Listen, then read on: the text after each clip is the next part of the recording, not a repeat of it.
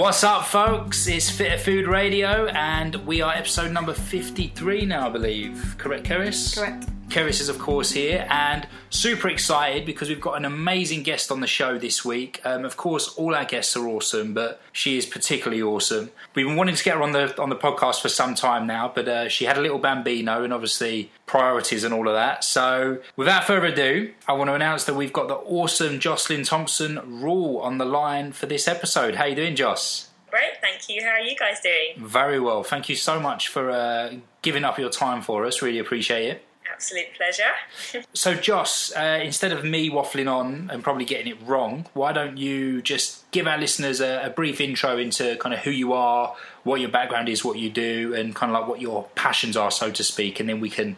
So basically, I've been a trainer for 12 years now, which I started... basically, I finished university. I did economics at university and now do nothing to do with economics at all. But when I was at university, I vice-captained the ladies' boat club, the rowing crew, and I just really enjoyed coaching. So I kind of made a decision after university that was the route that I wanted to take and sort of went into it from there. So I became a PT, and then from there I kind of worked in studios. I also did a bit of sports therapy. So I worked with some football teams and did a little bit of kind of assistance to physios and stuff, and went down that route for a while. And then I kind of moved back towards the PT side of things, but just kind of enjoyed having the knowledge of, I guess, how to kind of rehab my clients if they had any injuries or anything like that. And then about 5 years ago, I started working with Nike. They kind of got in touch with me, I guess, because my kind of voice to women was the same as theirs in terms of kind of training and my approach to training. So I started working with them, and that kind of relationship has just gone from strength to strength, really. And kind of more recent projects was bringing actually kind of women's training to Mumbai. I did that a couple of months ago, and that was absolutely amazing because I didn't know what fitness was like in India, and certainly for women in India, but obviously because there's a massive cultural difference. So that was amazing, so managed to do that with Nike, and I just work on lots of awesome projects with them, which is kind of encouraging women to sort of get involved in training and fitness.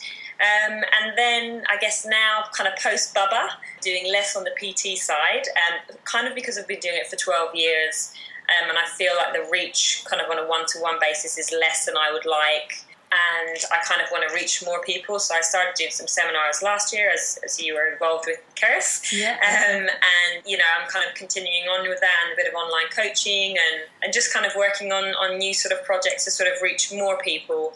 I guess with the message about training and health and wellness, really. So that's it, in not a very small nutshell. Sorry, it took ages. To be fair, that was pretty good.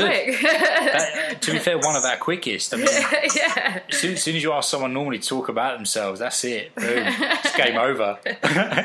We then get about a 10-minute podcast at the end and a 50-minute intro. So no, you done good. And there's a little bit of background noise because Bubba is here as well on my knee. So we can forgive him.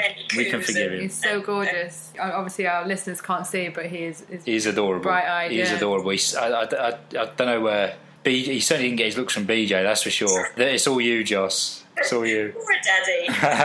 But Joss, you should probably just explain who BJ is. Oh, sorry. Of course. That's it's obviously Joss's fella husband. You are married, aren't you guys? Yeah. For my sins, yeah. Well, we actually, just for our listeners, we actually met Joss through BJ because we worked with BJ on a couple of courses some years ago, and then I can't even remember when or where we got introduced to you, but we did at some point. And I met you, I think, Ian King's course. That's correct. Yeah, the Ian King's course. Yeah, his first one when he was in London. Yeah, that's right. Yeah. Actually, and I was going to say, just to add to that, I remember when I was sort of falling out of love with training a bit, I'd just been overdoing it. Matt said to me, "You know who you need to speak to? You need to speak to Joss, because Joss just is so inspirational. She looks amazing. She's just one of them women who trains so effectively." And he'd seen you compete at there was a strong woman competition. No, do you remember the Andy Mack's place in East Grinstead? Yeah, that was it. Yes, that's right. Okay, cool. Yeah, I remember that. It seems like so long ago now. He was just going on about you for weeks afterwards, going, you'd see her, she's just amazing. But to be honest with you, I mean, that's kind of like a big reason why we wanted to get you on here, because, as you know, well, that our kind of message is to kind of get out there to the masses and to inspire people and show people that actually, the figure or physique that they want, being healthy, feeling great, is actually a lot more achievable than people think. I mean, there's a lot of messages out there that almost make training and being fit seem like it's quite elitist, which is why I think a lot of people can get easily intimidated, put off, or think that in order to get there, it's really hard work, you've got to be on a strict diet all the time, yada, yada, yada. We know that's not the case. You know that's not the case, and you're living proof of that. And I think a big reason why we wanted to get you on is because you lift weights, you lift heavy weights, you're super fit, you look fantastic for it. You've now got a lovely 5-month-old, healthy baby boy. And I think that, our listeners will only be inspired by that. So why don't you tell us a little bit about, because you've done a fair bit of CrossFit in your time, haven't you? And that's kind of something I wouldn't mind tucking into a little bit, purely because I think CrossFit has kind of got gets a bit of a bad rap sometimes. Especially when it comes to women, I find. So why don't you talk to us a little bit about your kind of CrossFit journey and how you feel that you may have adapted it to work for you over the years?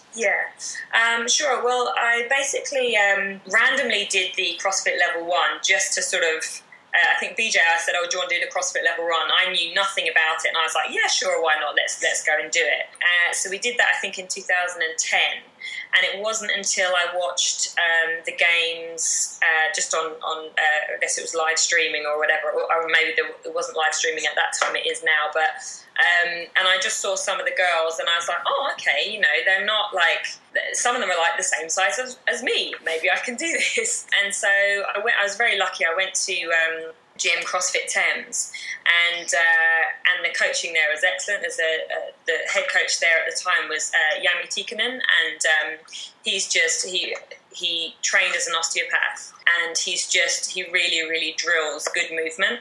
And I think that's possibly the issue at the moment with the kind of bad rap that CrossFit gets, is that you can basically become a CrossFit coach over a weekend course, and I'm not even sure that you need to have any other kind of fitness qualification outside of that. Wow. So you've got a lot of people that are passionate about CrossFit but have no real sound knowledge in training, which is a huge problem, and that doesn't seem to have changed at all, which is a shame. But so anyway, I saw there was a competition on and I wanted to compete. So I signed up to this gym and just really, really liked how they trained people. I mean, at that stage, I'd been a trainer for 7 years. So their kind of methodologies tied in with my own, which was kind of, move and then kind of add load and add intensity. I basically joined them, and then kind of about a year later actually started coaching for them, which was really great, and I enjoyed that. I enjoyed kind of coaching groups, and what's nice about CrossFit, the people that come there, they do want to train and they do want to work hard. I think what also can happen with that is it is, based a lot on kind of high intensity training, and people love the buzz of that. They love how it feels when they kind of push hard at a workouts. They really want to do the high intensity stuff all the time, but actually too much of that just leads to adrenal fatigue, and then just they're screwed kind of after that. I guess about 2 years ago, for me personally, 2.5 years ago, I compete, not at a particularly high level, but I still compete and enjoy competing. But I'm competing against girls that are half my age. So you've got 18-year-olds, 19-year-old training. Their recovery is ridiculous. And then there's me, I'm 37 now. I'm like, oh God, Jesus, wow. It takes me an hour to warm up before I can even start. Kind of Josh, I've got to say, you look phenomenal for 37. I never knew you were that old. You're well old. And so I kind of made the decision a few years ago that if I wanted to do this, I was aware of the high intensity. I was aware of the detrimental effects of doing that all the time. So I thought I really, really need to focus on the recovery side of things. And so I made sure that I got enough sleep, that my nutrition was on point, and I was able to kind of keep up. And so I was always interested in nutrition, but kind of looking into it more and more and more in terms of recovery and feeling your body and all that kind of stuff, like, just made everything easier. So, and it was from a purely selfish point of view. I was like, I want to compete. I want to be able to do well against these girls. How can my body function as optimally as possible? And that was by really, really focusing on recovery. And I think that that's still the part, not only in CrossFit, but in many aspects of training, that's missed. Because recovery isn't exciting. It's not sexy. You're not there sweating it out for people to see, oh, look what I just did at the gym. Do you know what I mean? It's the kind of boring kind of side of things, getting sleep, going for walks, meditating, whatever it is that you do to recover. It's just, it's not Instagrammable, if you like. It's not impressive. So that's kind of been it now. And I'm just actually going back to start coaching at Thames on Monday. Awesome. Which will be great. So just getting back into it. And actually I'm competing in 3 weeks' time with my friend in a pairs competition, which will probably be a bit of a harsh awakening. I'm a huge fan of just throwing yourself in at the deep end. So, but you trained actually all through your pregnancy as well, didn't you? Yeah, I did. I kind of I did basically. I trained all the way through. And I really just kind of took it day by day, kind of, wanted to see how I felt from session to session. And actually, I kept all of my strength training up. So even I think at about 8 months, I was still working off kind of 80% of my maxes. So I was just, on my squats, I was doing kind of triples at 80%. On my deadlifts, I was doing triples at 80%. And still trying to keep kind of stripped gymnastics in there, so kind of, stripped chin-ups. I mean, at that stage, they were like, one at a time. With my built-in weighted vest, Yeah. So I kind of kept it up all the way through, and I just always felt better after training. I think kind of like the bigger you get during pregnancy, the more uncomfortable you are. And then often the less people move, and actually then that's when you kind of really sort of feel heavy and lethargic. And so I think the exercise kind of helped with that blood flow. So yeah. Awesome. Did you get much stick from anyone for training? Because I know often, like when I've seen, if it's been in the media that someone who's pregnant is lifting weights or training... Yes. To a certain degree, certain intensity, did you get any of that? Any funny looks or comments or?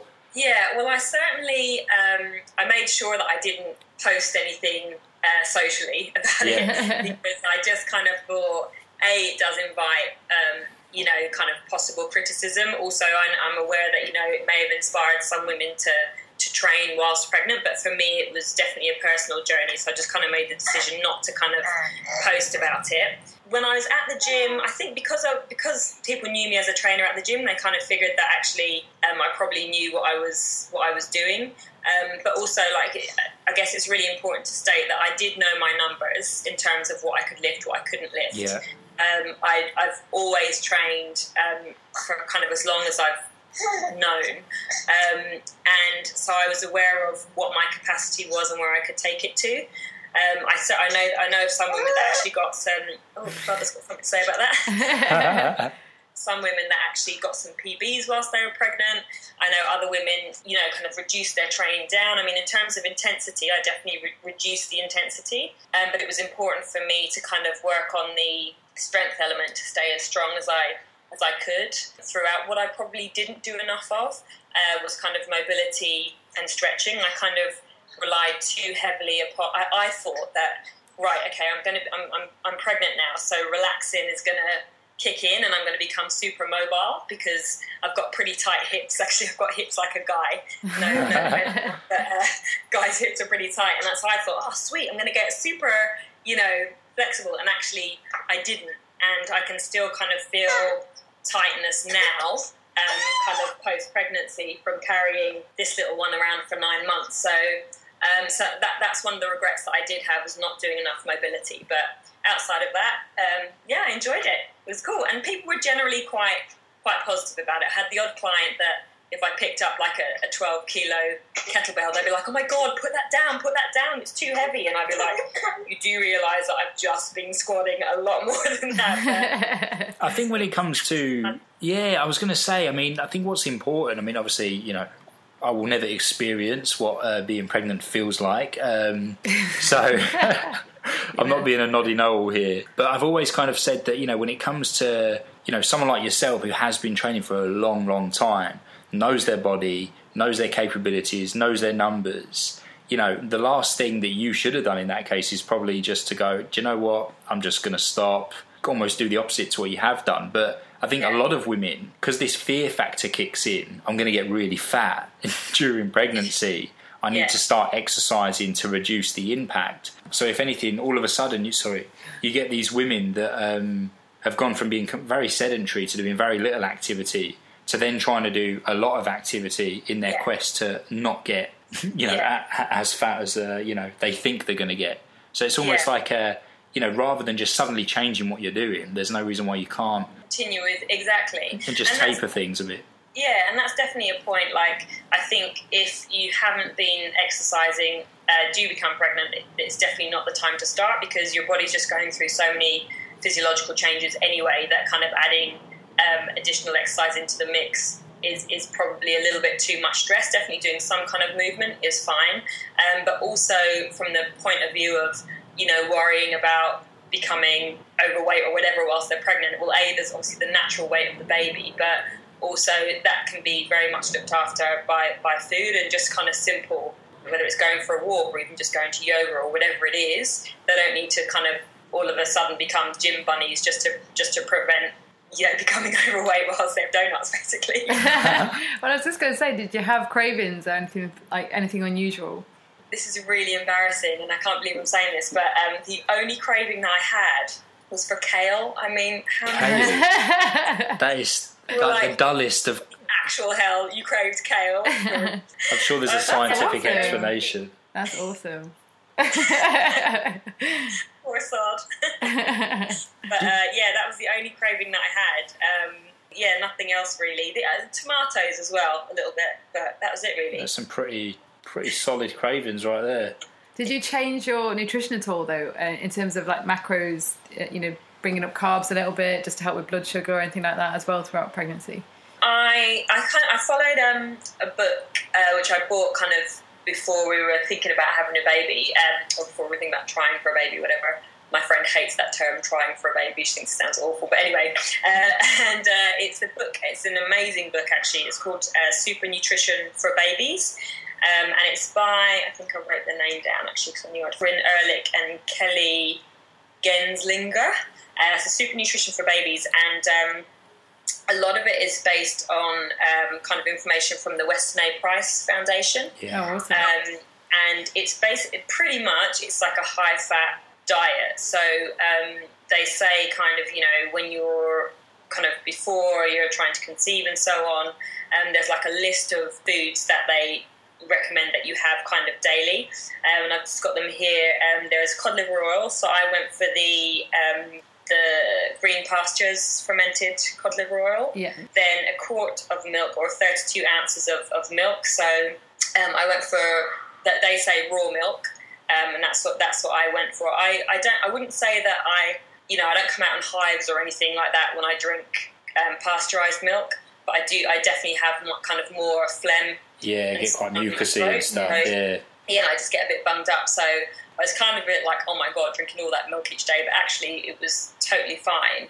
So I drink basically a big kind of bottle of milk each day. What else? Egg yolks, liver a couple of times a week. Not too much liver, just because I think of the amount of vitamin A. What else was there? Butter, about 4 tablespoons of butter a day. So that was just easy enough to add into smoothies and or into a sweet potato if I was cooking or whatever. Yeah. What else? Coconut oil daily and fermented vegetables daily. Bone broth as well, which I'm a huge... Awesome. Yeah.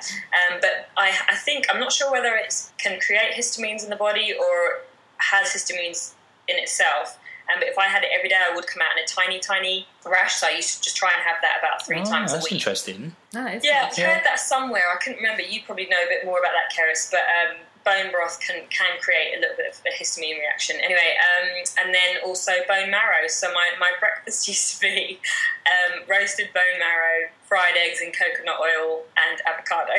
Oh, and it was so amazing breakfast. So basically kind of high fat, and I've continued that because I'm still nursing. So still breastfeeding, sorry. Nursing's a real American term. And I still have that now. So the milk, the cod liver oil, all of that kind of stuff. So yeah, high fat basically. And it's just great for him and his growth and development, because I think that breast milk is about 60% fat anyway, and then just for their little brains to develop, I think it requires about 60% fat too. So yeah, super high fat diet basically. And in terms of calories, people did ask me, are you eating more, because you're pregnant?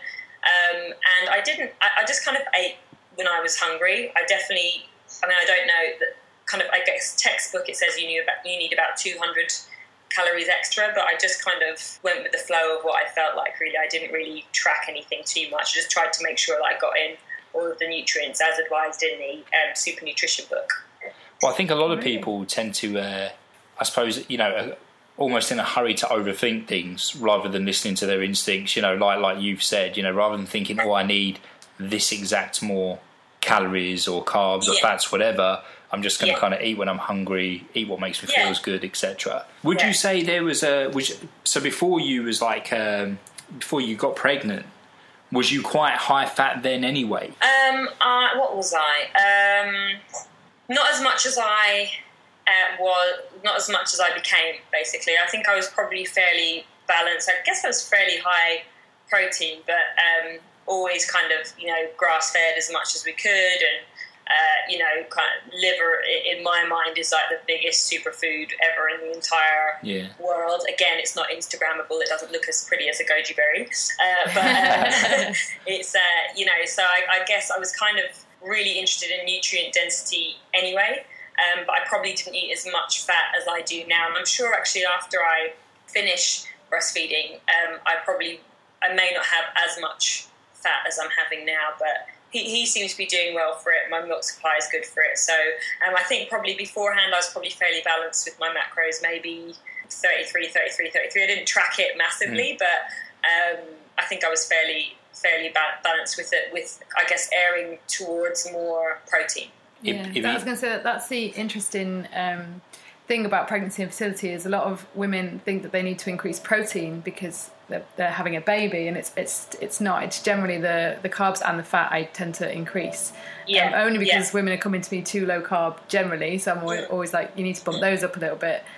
Keep blood sugar under control. But the fat side, it's funny what you just mentioned. I've got a little list, and it just with female clients, they're just horrified by it. Where sort of like, if you've ever seen Sally Fallon of Weston A. Price speak, and she's like, tablespoons of butter, just get it down, and every woman just looks like horrified at the thought of it. I know. It's I was away with my family at the weekend, my aunties and uncles, and they're kind of all in their 60s and 70s, and there I am like layering on the butter onto everything, and they're still from that mindset of your arteries, butter is bad, and, I'm like, that margarine that you're spreading, on whatever is worse, but it's an argument I don't even bother having these days, but with them anyway. And I think actually I remember when I was still at work, a lady came up to me. She said, I noticed that you're pregnant or whatever, trying to conceive. Is there any advice that you can give me? And I said, just eat as much fat as you can. And she was like, look at me, I don't think I need to eat any more fat. Now she was a slim lady anyway, but just she was horrified that I suggested eating more fat, and I just kind of said, I gave her that advice, and she kind of rejected it. And of course, I'm not going to push it down anyone's throat, So I just kind of said to her, good luck, or but. And people kind of still don't want to hear the fat thing. It's such a kind of long, hard slog to re-educate people on good fat, but that's it. I mean, but the thing is, I think, like you said, I mean, you can give people information, but it's down to them to if they want to take it on or not. I think because the tides are changing, and you're seeing like BBC do some announcements, so I think it's slowly getting there. And who probably needs to jump on board with it is the food industry. Once they realise they can make some money, they'll be like, fermented cod liver oil cafes or something. Do you know what I mean? Once the message gets out there and the food industry's like, right, we can make some money on this, it'll go everywhere, you know. I always thought, like, I'm surprised all the supermarkets haven't got their own brand of coconut oil and stuff like that. It's coming though, isn't it? So you couldn't get coconut oil in a supermarket. Tesco value coconut oil. Yeah, exactly. Exactly. It's very, like, I don't even want to know what they'd add into that. Just like part corn flour, part coconut oil, part like bleach.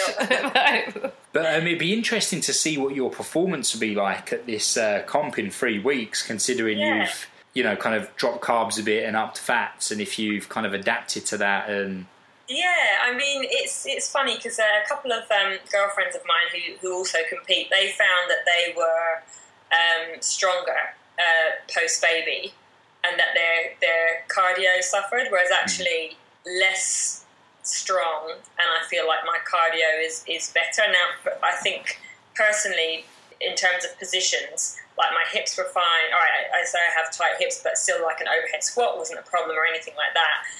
Whereas kind of 9 months spent in that kind of slightly lordotic position, I definitely feel like in the bottom of the squat, like a tightness in my hips, and that just kind of distracts me a little bit. So maybe that's what's affecting my strength at the moment, and I just need to man up.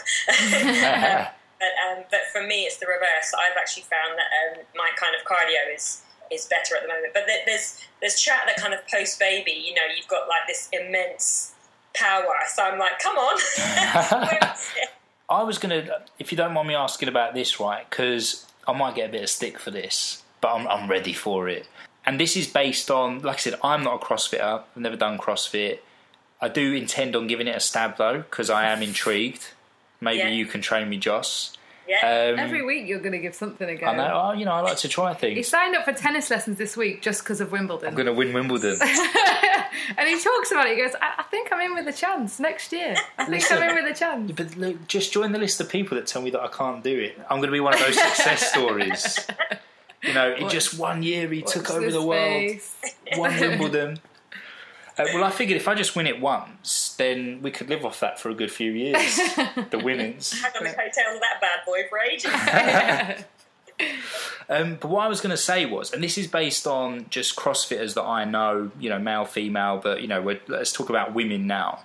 And what surprised me when we done a seminar at another CrossFit box, it was predominantly women that turned up, wasn't it? And they just actually finished a class. So it was in the evening, they just finished a WOD. And we were discussing pre-post workout, recovery, etc., etc. What I was so surprised about was about 2/3 of the women there, when we asked them what they had after their sessions, most of them said nothing. So especially people that, and I mean, we caught the last 15 minutes of this session that they were doing, and it was insane. Like, they looked like they were in absolute agony, like really going for it.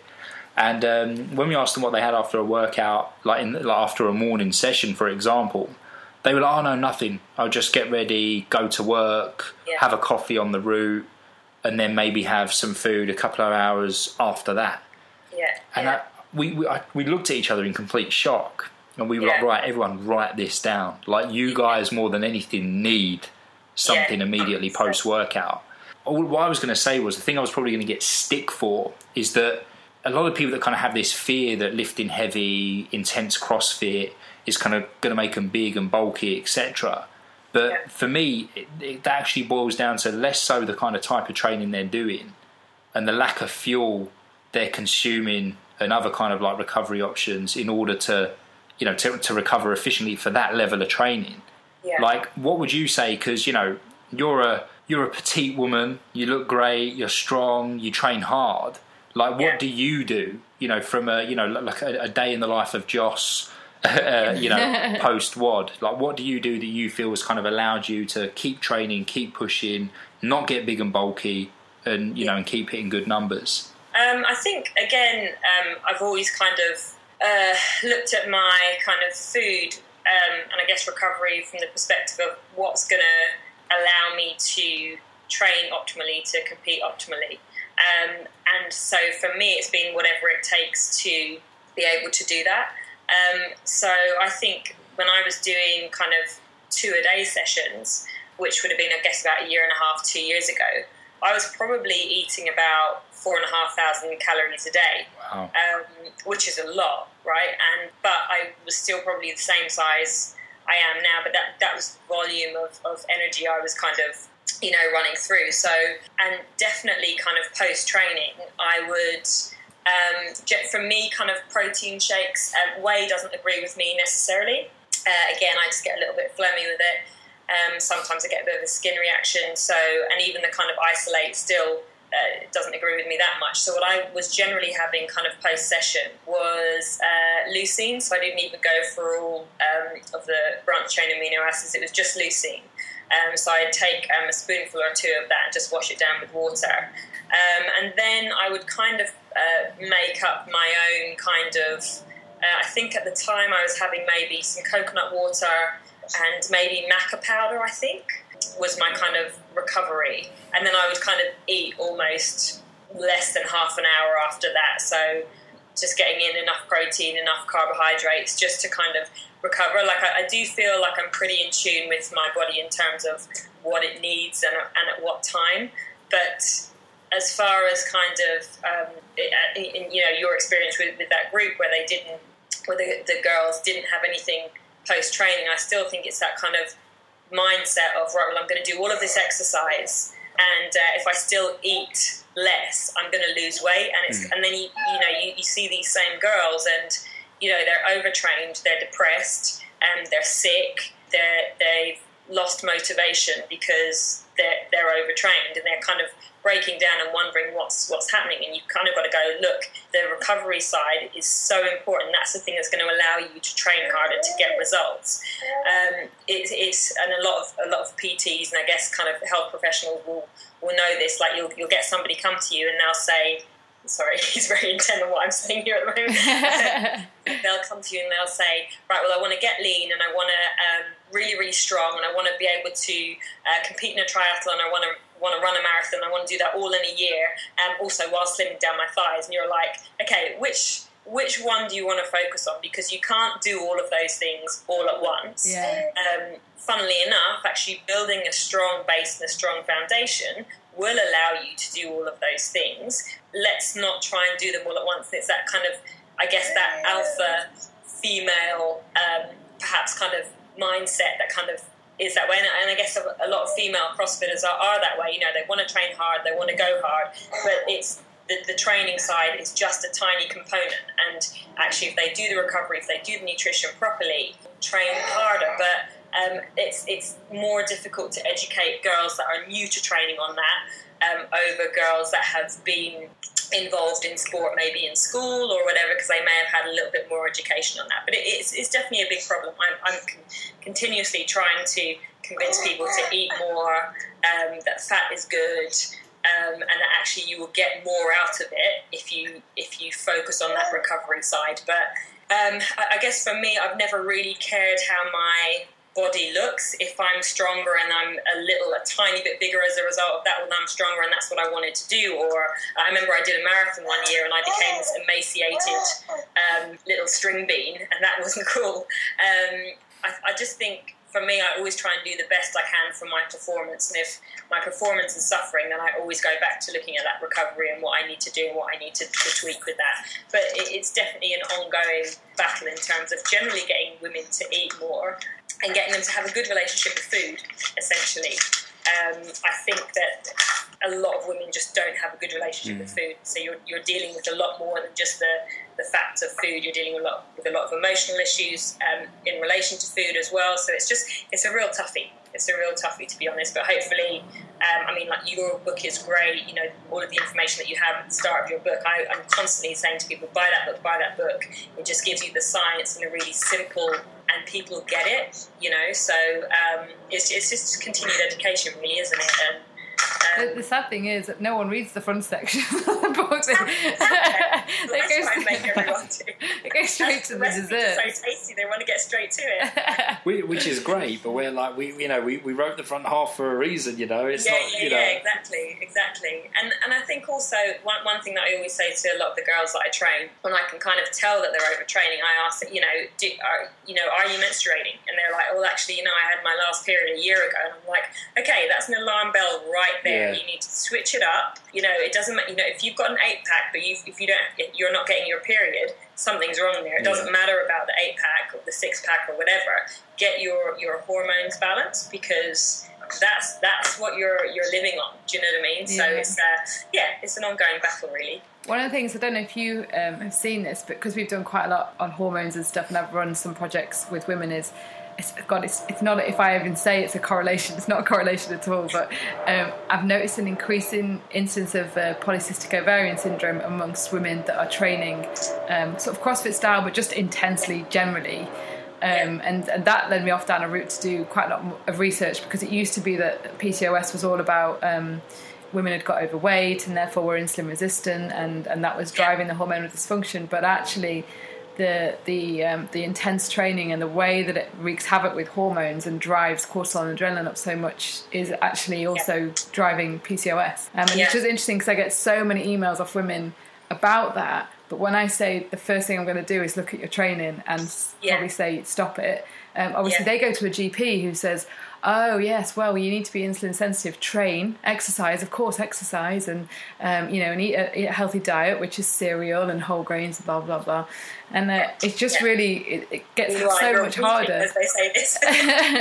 And there's me in the background going, I actually think, the double espresso and the intense workout that you've just had smashed, and then, like you just said, the serious lack of calories, and the fact that that's, for almost every woman, the last place that they want to sort of look at often is, I need to eat more actually to fuel training. It's very much more like, no, this is about getting a leaner body composition. But then there's training, and then there's absolutely beasting yourself. Yeah, but you know what I mean? But do you know what? Either way, if you're not fueling even training, then you are beasting yourself. No, but what I'm saying is like, like a doctor who might turn around and say, oh yeah, no, train and make you more insulin sensitive. Yeah. Like I said to you, there's training, which is, getting a good bit of movement in, getting the blood flowing, and absolutely going hell for leather. But then, walking will increase insulin sensitivity, and like you, if someone came to you, Joss, and was 3 stone overweight, and someone came and they were underweight, the programs that you develop for them are completely different. When we talk about exercise, it's not.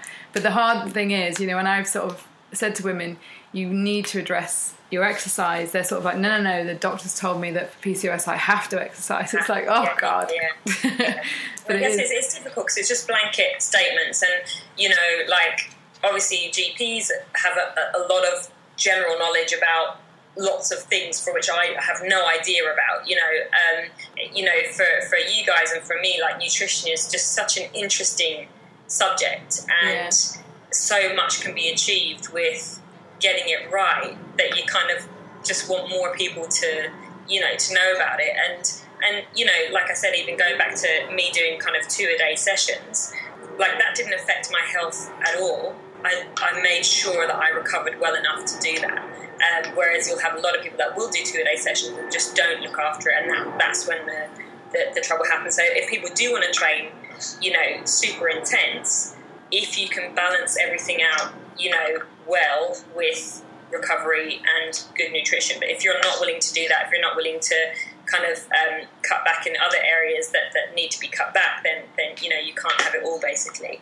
It'll be interesting to see how competing goes for me now that I've had little man as well. Like, I mean, again, I'm hoping for those superpowers, like I spoke about. They're coming. I've just got another question. I'm assuming the answer, I think I know the answer already, because you're so intuitive about your training and your nutrition, but do you ever use any apps like heart rate variability, or like MyFitnessPal, or even like movement apps, like Fitbits or anything like that to... Yeah, basically, I did use MyFitnessPal before. I think it's just good to kind of see your macros and your kind of general calories, if that interests you. I mean, I'm not a huge calorie counter, but certainly when I'm training hard, I want to make sure that I'm getting enough in. Often calorie counting is sort of limiting them rather than making sure that you're getting the 4,500 in that I needed to get in.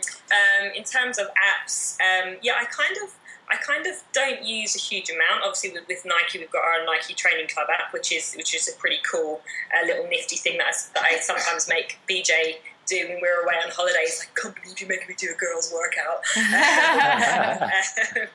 And then he's sweating at the end. I'm a bit kind of old fashioned. I like pen and paper. Yeah, and I like to jot things down before kind of online and stuff. But I actually like a physical to note down. So I do track everything. Probably less so since I've had this one, because just kind of keeping track of life is enough at the moment. Again, when I go back to kind of more serious competing, I'll be tracking my food, my sleep, my recovery. I track my numbers anyway in terms of lifting and so on. Even my mood as well.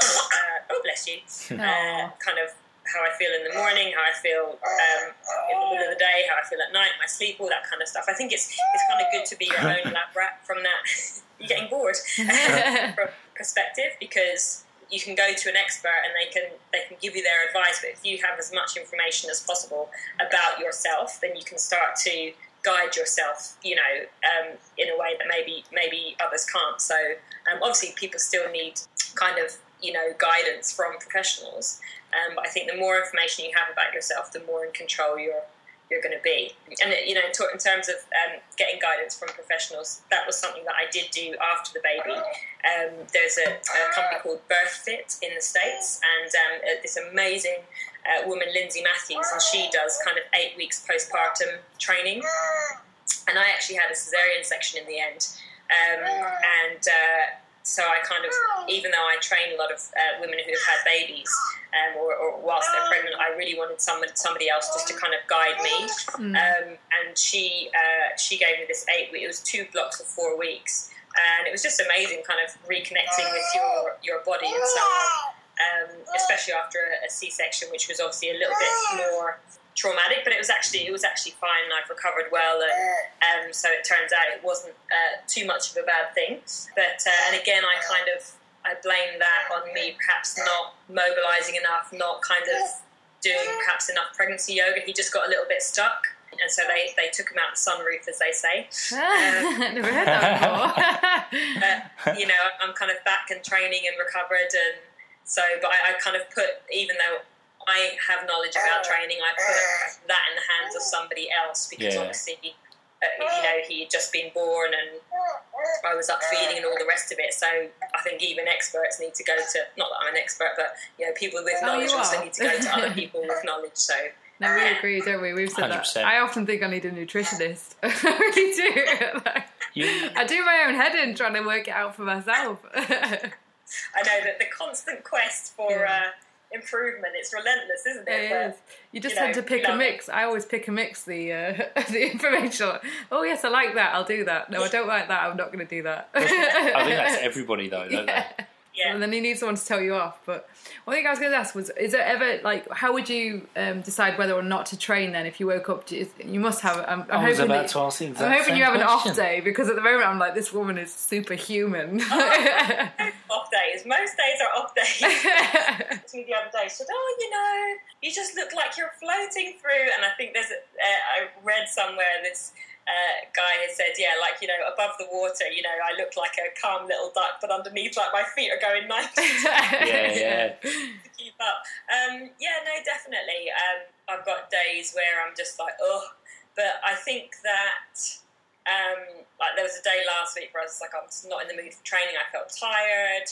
I hadn't eaten particularly well the day before, and I just really wasn't in the mood for training, but I trained and then I felt great after it. So I think it's just that kind of, circle thing of, you train, you feel good, you eat well, you feel good, you sleep well. Do you know what I mean? And it's just that cycle. But I think the important thing is just to do something. I was very lucky in that my recovery post-baby was very, very good, despite having a cesarean section. I do think that kind of training prior to having him definitely helped with that. So I think even, and I also didn't suffer with any kind of postpartum depression or anything like that. But I guess I would say to anybody that is not feeling in the mood for exercise or anything like that, just to even get out and just go for a walk, get some fresh air, try meditating if you can. That's something that I did do whilst I was pregnant with him, because I'm not a particularly calm person. So I thought, God, I'm bringing this poor child into the world. I better zone myself out. So I did meditate every day, and maybe that's why he's chilled. I don't know, but he is a super chilled little man. But yeah, just to get out and get moving, and there's plenty of days when I'm not in the mood to exercise. I'll still do it. BJ gives me a kick up the arse if I'm not in the mood, but I'll still do it because ultimately I feel better for it. So there's not many people that don't feel good after exercise. It's just getting them to do it, you know. I think as well, like I think we've always said that we spoke about this at one of our seminars where we said that, you know, because exercise is such a great release for people. You know, it's a great endorphin rush, makes them feel good, makes them sweat, etc. And what we were saying is that don't let like what frees you become your ball and chain. In that, you know, it can become highly addictive and almost. You mentioned earlier about having a good relationship with food, and I think the same can be said about training. In that it's all well and good. Like, I mean, I'm a huge fan of, you know, planning and preparation, and that applies to training and nutrition. And for me, you know, I know what I'm going to be doing for the week from a training perspective. But then equally, like yourself, I know my body enough to know when today it's just not going to happen. You know, I might not be in the right mindset. I might have had a really crap night's sleep. It just might not be my day to kind of like do what I plan to do. So therefore, I'll just go for a big walk with Hamish, or I might do a little bit of body weight stuff. And I'm happy with that. I don't beat myself up about it. But I almost feel that, and again, you know, I might get a bit of stick, but that women are a bit more, you know, don't have as good a relationship with training as men do. Like, I think men, sorry guys, but I think men are actually deep down just quite lazy people. And, you know, they don't necessarily need much persuading to have a day off the gym. I'm the same, you know, like Kerry said tell you. Yeah, I think it's more, when I first met Matt, so he was a trainer and I was just a member of a gym. And I looked at his physique and thought, well, he must train like twice a day, 7 days a week to look like that. And then it was such a letdown when we started training together. And he trained about 3 times a week. And that was a good week. I was like, well, what am I supposed to aim towards? You know, like, I literally trained, you know, 2-3 times more than him a week, easily. So if he did 5 sessions, I'd do 15, you know, like, it was ridiculous. And I couldn't get my head around that the less is more, or just that possibly he trained more effectively than I did, or recovered a lot better, or was recovering a lot better, so... Yeah, and it's that want to sort of get results, like, straight away, and...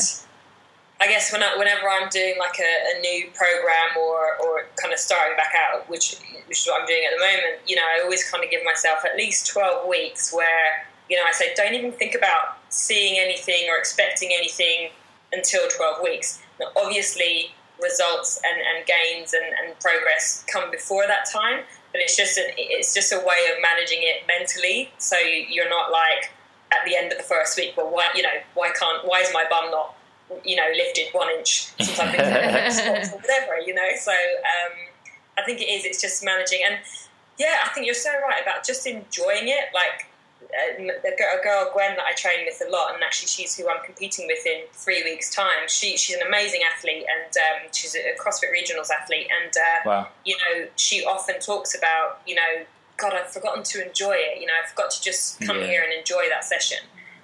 Or enjoy the training or enjoy the competition. And it makes such a difference, I think, when you're just working out just to look better. There's this massive pressure, and, you know, are you actually enjoying it? Maybe you're not. So maybe something needs to change. And I always kind of think that if you're doing something that you enjoy and you're being consistent with it, because you have to be, you know, the results will come. And, you know, if they're what you want them to be, cool. If they're not, and you've given your body the time that you think it needs, so maybe change something up a little bit. But have a good relationship with training, have a good relationship with food. And I know that's a lot easier said than done.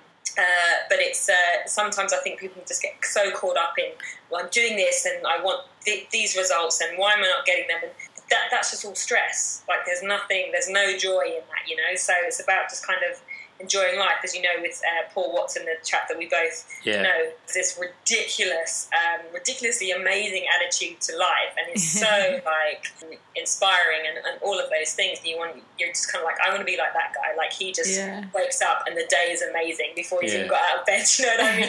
So it's just about just kind of enjoying it a bit, I think, and just reducing that stress, because it's kind of everywhere, really. So, well, that's it, because we were talking about this the other day, weren't we? And we were saying that that, you know, life's stressful enough. You know, life throws enough things at us as it is. So the last thing we want to do is start stressing about what we eat and when we train and how long we train for. Like, why just add stuff to the mix that we really don't need to be worrying about? Yeah, and there's a young girl I know who I absolutely love.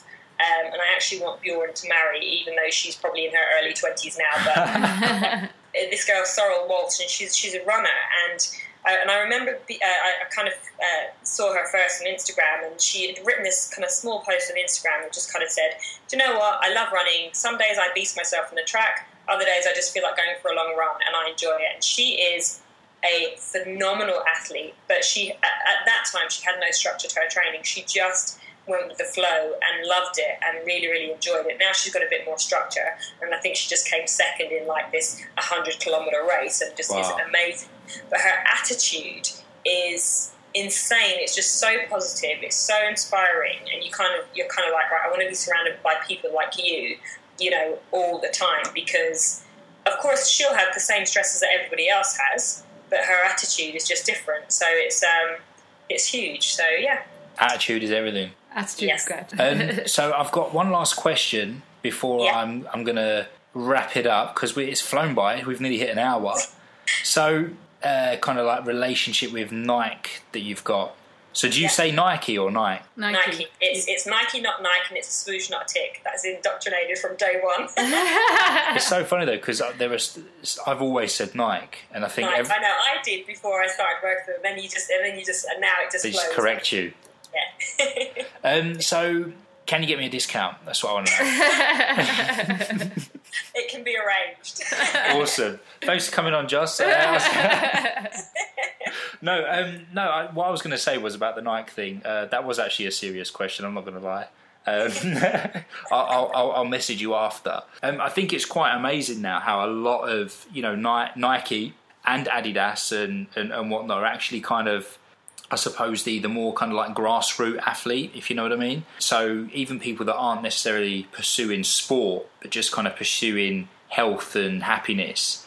And I think it's so good now that brands such as Nike it sounds so weird saying that. We're talking 29 years of Nike, and I'm saying Nike. You know, to kind of see them getting behind it with these kind of campaigns and getting people like yourself on board and whatnot. Is there anything that they're kind of doing that's in the pipeline that you can give us a bit of a info on what's going on? Well, you know, it's Nike or die for me, and I could tell you, but then I'd have to kill you. No, I'm joking. I guess the women's training campaign has been massive for us, and certainly in, you know, our target market for that kind of wasn't the girls that are already training. It was getting the girls that hate PE in school, that hate the thought of the gym, going for a run, anything like that don't feel good enough about themselves to train or whatever. It was about getting them involved. Mm-hmm. And that just continues to increase exponentially. Like about 4 years ago, I did some work in a school for Nike, and it was a group of 15 to 16-year-olds, and I was just kind of going through what we teach as Nike Training Club and kind of taking them through a training session. And, you know, 5 minutes into the session, they were like, oh my God, my legs hurt, I can't do this, my makeup's running. They were doing squats, and basically what they were doing looked like what one might do at a strip club when squatting. So I was just like, holy this is not going to work. But then I went back to the school 6 weeks later, and I asked the PE teacher, I said, no, how are the girls getting on? And these girls, incidentally, were all like the naughty girls in the year. I said, how are they getting on? And she said, they're doing absolutely amazing. We've changed the timetable so that they now do their Nike Training Club class first thing on a Friday morning. They come in without their makeup on so that they can shower and you know, do whatever they need to do afterwards. They led the school sports day with a 5K run. Wow. And their grades have improved as well. And to me, like... That's amazing. That's phenomenal.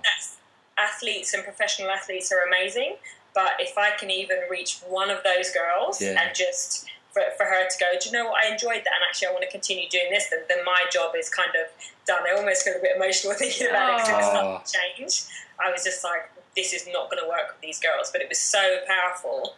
And then because it was only their year, the 15 and 16-year-olds, they were the only ones that were allowed to do it. So then all of the years below them, like, they couldn't wait to do this special fitness class, you know, when they got to age 15 and 16. So we were kind of tearing down into those younger ages and kind of inspiring them as well. So that's kind of the best part of reaching people that may otherwise not have become involved in sport, because it's one thing I think for girls, I think being involved in sport, being involved in fitness gives you the kind of confidence that you can't get from anything else, and I think that's massively important, particularly as we've got, like, you know, the people that maybe inspire young girls might now be the Kardashians. Nothing wrong with the Kardashians, salute to Kim and the rest of them, but they need to have more inspiration and feel more confident themselves. So, and I think that sport and fitness does that for them. So do you think, just one question about Nike, because I think, because they're such a cool brand, and you know, all their training gear is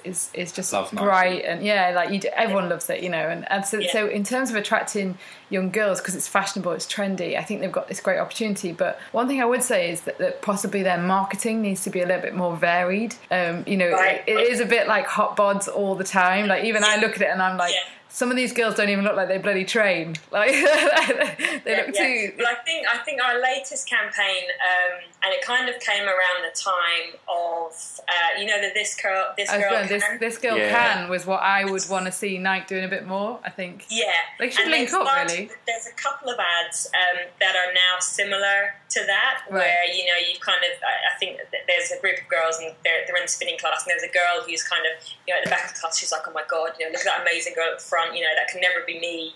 And then, you know, slowly throughout this ad, you see this girl increase in confidence, and all of a sudden she's like, you know what, I can do it.